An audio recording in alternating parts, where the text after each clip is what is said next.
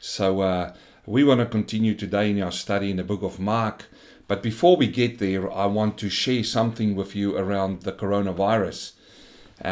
People ask me and say, Annie, are you going to start talking about this virus? Where does it fit into prophecy? And is there a message through this? And I want us to be very, very careful. I hear some people ascribing this to God and say God is punishing this sin on the world, He's punishing this, and there's so many people who are so clever about these things right now when this is happening. I don't necessarily want to speak out on that. The Bible says that God's wrath is already, poured out upon man. Now, let me also make a distinction. It's not the wrath of God, which talks about Revelation. If the coronavirus is the wrath of God, then it's really shallow against the power of God. Now that wrath of God, which is going to come down on this earth, is going to be much more worse. But it talks in Romans chapter 1, and I've heard so many people preach about this chapter, about God who is letting people over to their own devices, and you know what, that punishment is within the deeds that they do. But I don't want to pick this now and say, because this happened in the world, God is reactional. He's not a reactional God. No, He knows everything that happens. Does He know what's going on? Absolutely. He knows what's going on. Remember this, that the prince of the power of the air is losing the world, and he's got power. And, can he use this? Absolutely. So I'm not necessarily going to preach a sermon and say, this is the verses which shows us that God is now punishing people. They are punished for sin already, and there will be a punishment afterwards.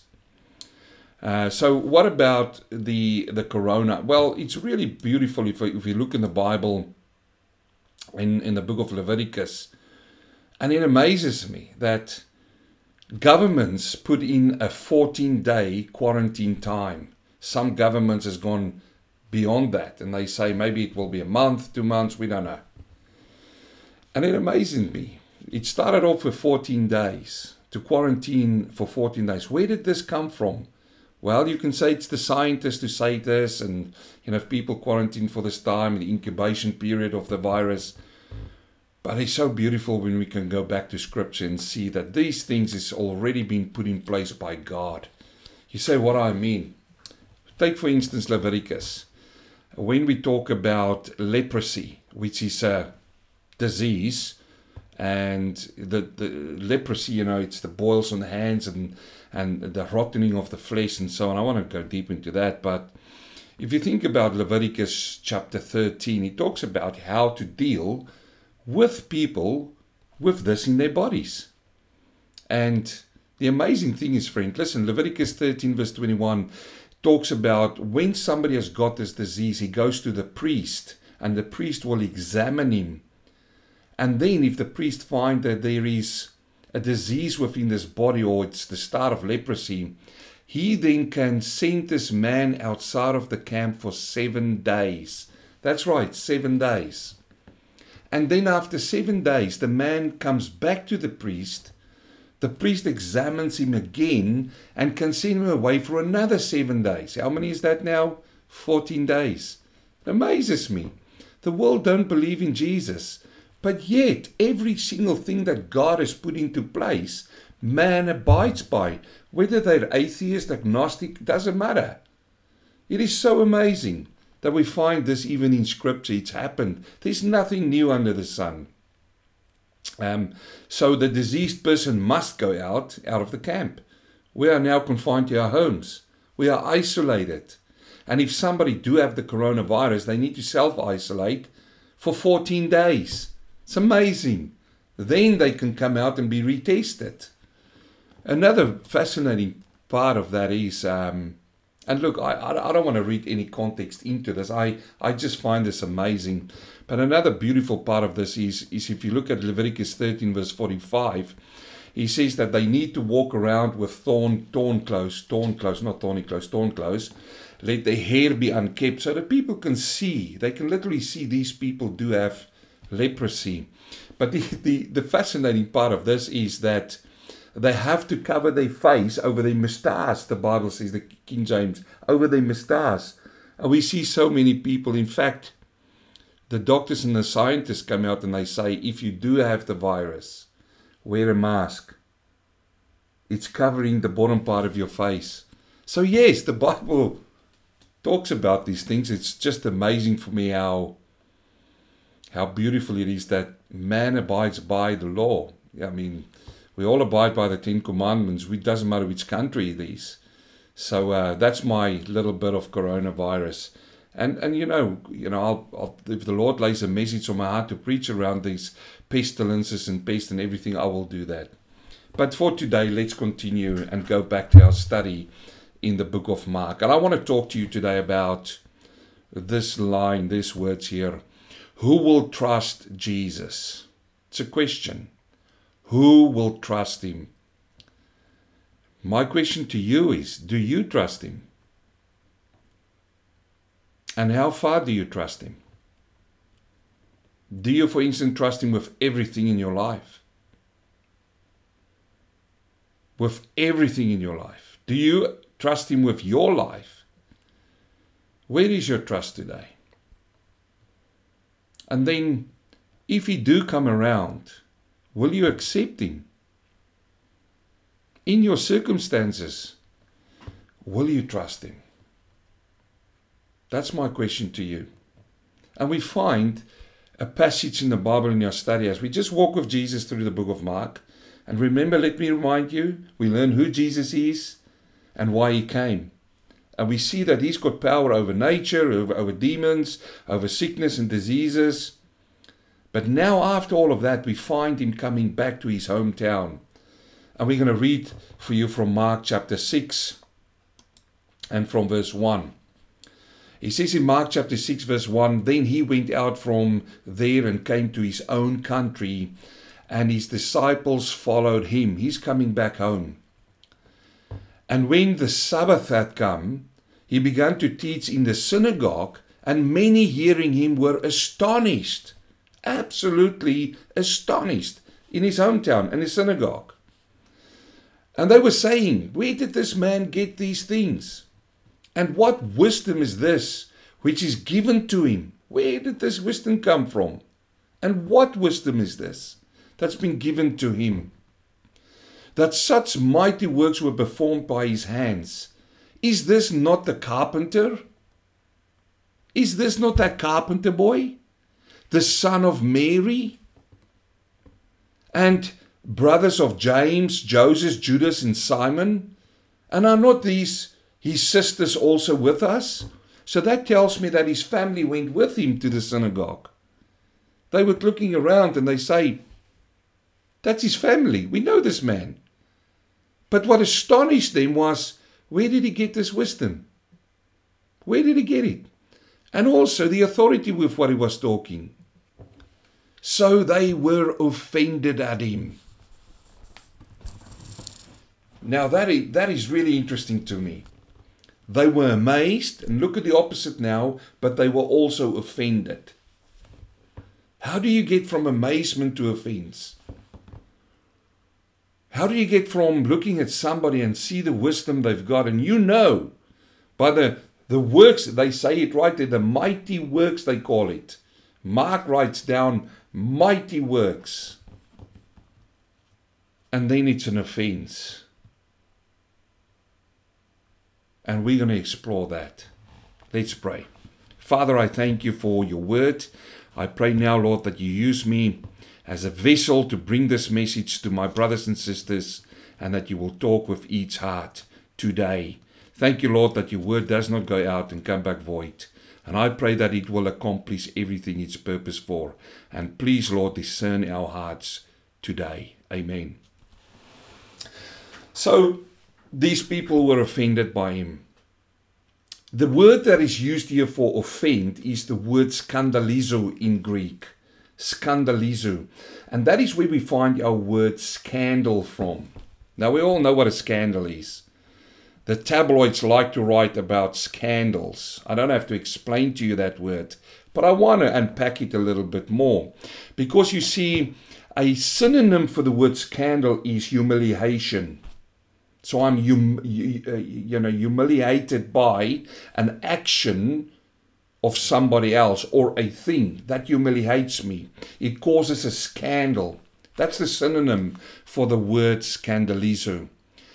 But to explain the word offense to you, it means to see in another person what I disapprove of. So I see what they do, but I disapprove of what that, and that hinders me to acknowledge their authority. Apply that definition now to what happens here in the synagogue. The people saw in Jesus something that they disapprove of. They couldn't put the two things together. Carpenter boy, wisdom, knowledge, mighty works. So they saw that and they disapproved of that, and that is why they could not submit to his authority. And that's the same today. People see it, and look, this is application to all of that. An offense is when we disapprove of something in somebody else. And that's why we can't submit to anything they say. But you see, there's three general reasons why people arrive at this point. And I want to discuss that with you. Because I reckon it's going to really come close to our hearts. First of all, we measure people against ourselves. Listen what I'm saying. We measure other people against ourselves, and they fall short. And this is why we disapprove of them. We put ourselves at a level, we see other people at a different level, and we now measure them at our level, and this is why we see they are beneath us. They do not come up to our level. Why? Because we are the measuring stick. This is not good, but it's true. And this is why we disapprove of them. It's like a man said, I'm looking for normal people. But I can't, I'm looking for normal people like myself, but I couldn't find any. Think about that statement. It's measuring people against yourself. And this brings forth what I call spiritual elitism. So I'm the elite in a spiritual sense, and nobody is as elite as me. And this is what happened in this case. Look at this. He came to his own country in Nazareth. Now, you say, what is applicable about that? You remember when Philip came to Nathanael there in the book of John, and he said to him, come and see, we find Jesus out of Nazareth. And Philip himself, Nathanael himself said, can anything good come from Nazareth? And bless Philip's heart. He said, come and see. So, in their day, what were they doing? They were looking down at Nazareth. And they were up here, and they measured Nazareth against themselves. And Nazareth fell short. Nothing good can come from Nazareth. It fell short against themselves. And this is why they disapproved of anything that could come from Nazareth. But Philip had the right words. He says, come and see. We find Jesus in his own country, and they disapproved of him. They disapproved of him because they knew him. So they measured, and go back. Remember where Jesus is at this point in time. He's in the synagogue. And in the synagogue there were Pharisees, there were Sadducees, there were scribes. And there were people who's going all the time. Every Sabbath they find themselves in the synagogue. And these men themselves put themselves at this level and go, we're going to measure this carpenter boy against us. And then they were amazed. They go, where did he get this wisdom? You see, they're doing that. They measure Jesus against themselves, and that's what we often do. Or sometimes I should say. We look at other people and we find them beneath ourselves. And this is why we we would reject them or disapprove them, or why they would become a scandal to us or a humiliation to us. So that's the first thing that people arrive to this point. Now, Paul says that we shouldn't be like that. He says, no. Listen to him in Romans chapter 12 as I read to you. He says in Romans chapter 12 verse 1, he says, I beseech you therefore, brethren, by the mercies of God, to present your bodies a living sacrifice, holy and acceptable to God, which is your reasonable service. So we offer ourselves as a living sacrifice to God. And do not be conformed to this world, but be transformed by the renewing of your mind, that you may prove what is good and acceptable and perfect will of God. And then he comes to this verse. Now remember what the first point is, why people disapprove or reject Jesus, or reject even you, or you reject other people, is because we measure people against ourselves, how good we are, and they not. But Paul says it right here in verse 3, Romans 12:3. He says, for I say, through the grace given to me, he starts at a very humble point, to everyone who is amongst you, not to think of himself more highly than he ought to think, but to think soberly, as God has dealt to each one a measure of faith. The word there for not to or to think soberly is to curb your passions. That's what it means, that phrase there. But he says not to think of yourself more highly than you ought to think. And that's the problem of many. We think we are more cleverer than the person next to us, or more, more mightier, or more stronger, and all of these things. But he says, do not do that. Think more soberly. Curb your passion when it comes to yourself. Look, when it comes to Jesus, let your passion go, but curb your passion. And don't think of yourself more highly. So we see that people measure themselves or other people with themselves. Secondly, we see that we measure ourselves against people and we fall short, and that is why we are jealous. Let those words just sink in. So we measure against other people. We see people and we can't get up to their level. Maybe they have more wisdom than us. Maybe they do have more knowledge than us. Maybe they are more successful than us. Maybe they did say the right thing and we did not. So we measure every single time ourselves against them. And we fall short. Because we now see them at that point and we can't get there. And this is the breeding ground for jealousy. The breeding ground for that. I like what Benjamin Franklin said, and listen to how he puts this. He says, it is the eyes of other people that ruin us. The eyes of other people that ruin us. If all but myself were blind, if everybody was blind but not me, I should want neither a fine house nor fine furniture. I find some truth in that. But the problem is everybody's not blind. And I'm not blind. I can see others. And I want what they've got. And here we see these Pharisees and scribes. They look at Jesus in the synagogue and he's got a lot of wisdom. And this is why they say, where did he get this? And the mighty works that he's doing. I would also like to do that. I would also like to want to have that. And I can't have that. And this could be an offense.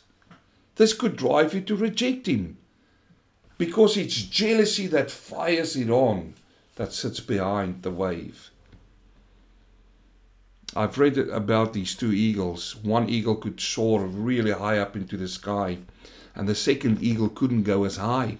And he became jealous. You see, he measured himself against the other one. So one day as he was flying, he looked down and he saw there was an archer. A sportsman, an archer, and he came down and he sat next to him and he said, would you like to do me a favor there? He said, would you just take your arrow and shoot that eagle out of the sky? Well, the sportsman looked at him and he said, yeah, I would be able to do that, but I need a feather to put on my arrow. So the eagle went down and he plucked one of his feathers out and he gave it to the sportsman. And he shot, but he couldn't get him. And the eagle looked again and he plucked another feather out and gave it to the archer, and he shot again and he couldn't get him, and he plucked another one. He kept on doing this until all his feathers were gone, and then he couldn't fly. And it was so easy for this man to catch the eagle and to put him in a cage. You see, friend, this is what jealousy do. The other person is not in the cage, he's soaring high, but it's you. You keep on plucking out the feathers to become better or to take him down. And in the end, you fall into the cage of bitterness and of envy and of strife. And it's not a good place to be. So we see the second one is that we measure ourselves up against other people, and we shouldn't do that. No. The Bible talks about the word is a mirror. This is a better way of going about, and in the book of James, he says the word is like a mirror, and we look daily into the mirror. My reflection, if I look in a mirror, I see my own reflection, I see what I need to fix to make myself, addressable to people. But when we look into the Word of God, we see the image of Christ. And daily as we take from the image of Christ, we change into the image of His Son. If you want to measure yourself against anybody, measure it against the Word, and then apply it to change. So first of all, some people measure other people against themselves, and they fall short, and they can't submit, and they reject Him. Secondly, we measure other people against ourselves, and they fall short, and we fell short, and that drives us to jealousy. And then thirdly, and I want you to listen to this one, is that we measure people against their history. Listen, we often try and like to do that. We measure people against the history, and they fall short, and that's why we don't believe them. And again, there's a classic example in our text. We look at people, we know them, we know where they came from.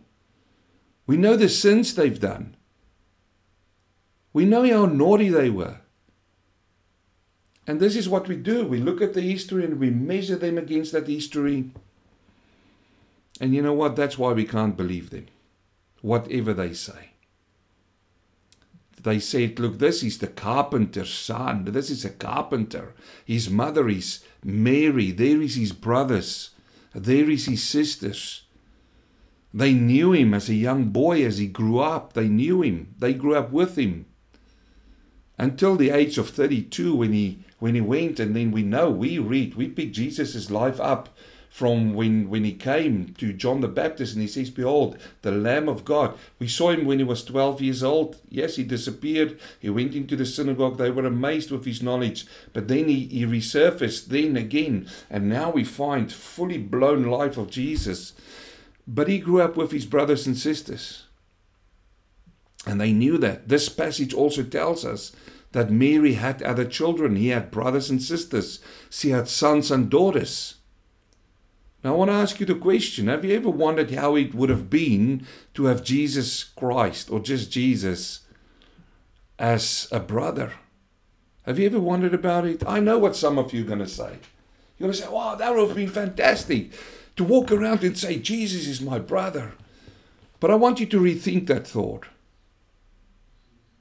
But yes, he had a multitude who followed him, but they were selfish. They were following him for what he could do for them. But that soon and quickly in their hearts turned into anger, because he wasn't going to be that Jesus. And when he turned to anger, when one day he walked with them and he said, you will have no part in me if you don't eat my flesh and drink my blood, they go, what? That's crazy. And he lost a lot of disciples. One day he turned to them and says, you don't follow me because of me or the message I give. You follow me because your bellies are empty. You want food. And you see, quickly he turned into hardness, and they turned against him. Now, If you are a brother or a sister of Jesus and they don't like my brother, later on they're going to shout, crucify him. Where was his brothers and sisters? I only read about Mary, his mother, at the cross. What is your brother doing? He's an offense to us. He's a scandal to us. Can you see? I don't think it was particularly nice to be Jesus' brothers and sisters at this point in his life. But you see, here lies the problem which lies with a lot of people. And it could be one of the big issues in churches. And that is that they were familiar with him, but they did not know him. Be careful, my brother, my sister, not to be just familiar with Jesus, but that you know him. Familiarity breeds contempt, and this is what we see. We see contempt, and this comes with familiarity. Jesus don't want us to be familiar with him, he wants us to know him. And we find it in his own words. We find it in John chapter 17 verse 3, and I highly recommend, if you haven't done it, and if you've done it, do it over again. Read the whole prayer of Jesus in John chapter 17. But in verse 3, and I love this particular verse, because some people ask, what is eternal life? And Jesus answered this. He says there in John 17:3, he says, and this is eternal life. What? That they may know you, the only true God. And now Jesus says eternal life is that they may know the Father, the only true God. Okay? And know whom else? The verse continues. He says that they may know you as the only true God and Jesus Christ, whom you have sent. We all love to read John chapter 3 verse 16, for God so loved the world. And we know that Jesus came and lived with us. But people become familiar with him. People go to churches by association. And through association they become better. They become better. If you take somebody out of his environment, a bad environment, and you put him in a good environment, and the influence of the good environment on this person, he will become familiar with it and he will become better. And you see, this is where people make the error so many times. They look at people and say, oh, they are saved. My question is are they really saved, or are they familiar with their environment? Similarly, if you take a good person out of a good environment and put him in a different environment with bad influence, he will become familiar with the bad influence. And this is not what Jesus wants. He wants us to know him. He says this is eternal life, that we know God and we know him.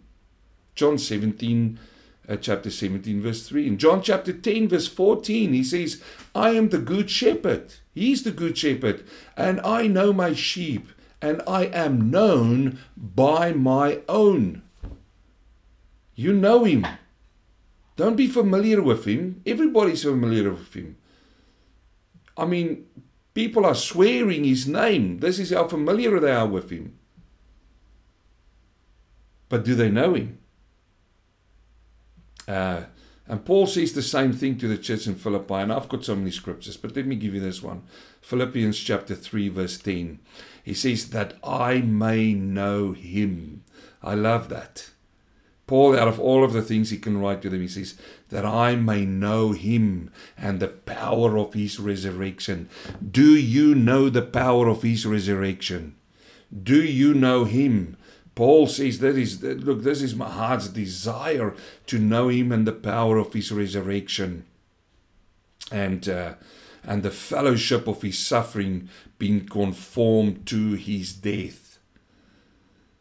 Now John the apostle, whom he loved, or the apostle of love, listen to him in 1 John chapter 2 verse 3. He says, now by this we know that we know him. How do you know that you know him?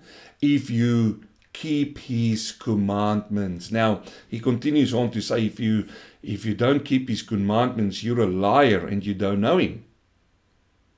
How do we know him? That we keep his commandments. You see, it's nothing about familiarity. It's about knowing him. And then in Peter writes the same thing. Peter, the one who denied him 3 times, he writes the same thing. 2 Peter chapter 1 verse 2. he says, grace and peace be multiplied.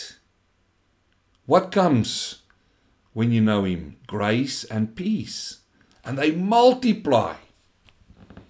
Be multiplied to you in the knowledge of God and of Jesus our Lord. You see, this is the problem. People measure others against their history, and they fall short against their history because of what we know about them in the past. And this is why we don't believe them. They didn't believe Jesus because he was the carpenter. He was the son of Mary. And this is why they didn't believe him. And this is an error. They should believe him. Now, they could not explain him. This is the problem that they had, and this is why they rejected him. And Jesus was to them a stumbling block. That's why they used that word scandalizo there. He was a stumbling block to them. And it's because of their unbelief that he was a stumbling block, not because of anything else. And we find a prophecy or a word in the prophets back in Isaiah about it. In Isaiah chapter 8 verse 14 says he will be a sanctuary. A sanctuary is a place of protection. He will be a sanctuary, but a stone of stumbling block and a rock of offense to both the house of Israel, as a trap and a snare to the inhabitants of Jerusalem. So yes, he will be for some a sanctuary, but for others he will be a stumbling block. And here we see it in Mark. Mark explained it to us. He's in the synagogue. He speaks with wisdom. He did mighty works. They know all about this. He speaks with authority. It amazes them, but it turns to offense, a stumbling block. In Romans chapter 9, now if you think about Romans chapter 9, the whole summary of Romans chapter 9 is that God chooses to have mercy on whom he wants to have mercy, and show compassion to those he wants to show compassion to. But, some people will harden their hearts, and he will harden to whom he hardens. That's a summary of Romans chapter 9. But we read in Romans chapter 9 verse 30, he says, what shall we say then, that Gentiles who did not pursue righteousness has attained the righteousness, even the righteousness of faith? It's questions he asks. But Israel, pursuing the law of righteousness, has not attained to the law of righteousness. Why? Because they did not seek it by faith. They couldn't believe in him.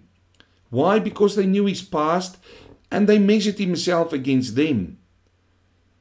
And others measured themselves against him, and there was a problem there. It's an offense. They didn't seek it by faith, but as it were, by the works of law, for they stumble at that stumbling stone. They stumble at the stumbling stone. Now let's see what Jesus says about this. In Mark chapter 6 verse 4, he says, but Jesus said to them, what did he say to them? He says, a prophet is not without honor except in his own country, amongst his own relatives, and in his own house. So yes, his own family were offended by him. His own house were offended by him. Everybody in his own town was offended by him. But he uses his sentence in a negative. He says, a prophet is not without honor. So a prophet has got honor. He's not without it, except in his own country and amongst his own relatives. And I find this so true in our day. Because if you think about it, brother and sister, if you look through his passage here, you see that it is interesting, but it's yes so true, that we often think that someone who travel a huge distance knows more than us. I find it so amazing. I've seen it so many times. We hear somebody's coming from another country, and we go, wow, we will drive, miles and, kilometers to go and see this person, just because we think he knows more than we know. I've got nothing against travel preachers, nothing. I did it a few times myself. But it's not to say that that person knows more, but we think he does. Nowadays, the world's only hours away. But back in the day, it was much longer, weeks away. It took you much longer to travel to other countries. And it's such a, these people, they know more. It's not necessarily true. But it's also true that some ministers are more effective away from their own churches or their own countries. You find some in their own country, in their own church, they're just seen as a normal preacher, but once they cross over to another country, some people will hang on their lips. And that is what Jesus says in this passage. He says, in your own environment, people will not accept you.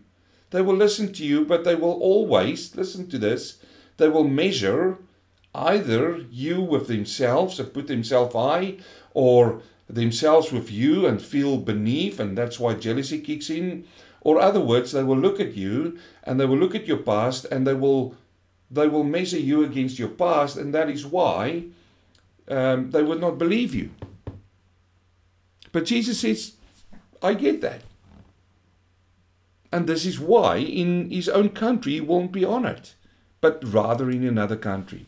So let's finish this morning. In verse 5 he says, now he could do no mighty work there, except that he laid his hands on a few sick people and healed them. And he marveled because of their unbelief. Then he went about the villages in the circuit in teaching. The Bible says here that Jesus marveled. What could marvel Jesus? Their unbelief. Their unbelief, and not mighty works were done there. He laid his hands on a few people, they got healed, but not as it was before in other places. And that marveled Jesus. And now I like it that, when this happened, he didn't pull back and go, oh, people don't like me, and, fall into a depression. No. What did he do? The verse says that then he went about the villages in a circuit and teaching. So this should encourage us. Let me bring it home. We need to measure ourselves against the Word of God, not against other people. This is one of the dangers so many people can fall into. And this morning, if it's the only thing that you take away from this word today, is to measure yourself against God's Word, not against other people. And if you do measure other people against you, dear friend, fall on your knees and call about God for humility. Because everything you've got is given by grace and mercy from Him. Doesn't matter who you are. You are not better than me, and I'm not better than you. This is what Paul says. You should not think about yourself highly. And then, if you think about somebody in their past, pray for them. Pray for them. Don't measure people against their past. Praise the Lord. I pray and I trust that the Lord would have blessed you through this word and give you something to hold on for the rest of the week. Now, I will see you again on Wednesday as we continue in our study through discipleship. I will come to lesson number 2 on Wednesday. But for now, may the Lord bless you and keep safe until we see each other again. Let's pray. Heavenly Father, we thank you for this word. And thank you, Lord, that we can learn so much about Jesus returning to his home country. And Father, thank you also that you give us within ourselves, Lord, the Holy Spirit, which will be our helper and our guide. And Father, help us, Lord, that if any one of these things we've learned today we operate in, that you through the Holy Spirit will correct us and help us to go stronger in your word. I pray this in Jesus' name. Amen.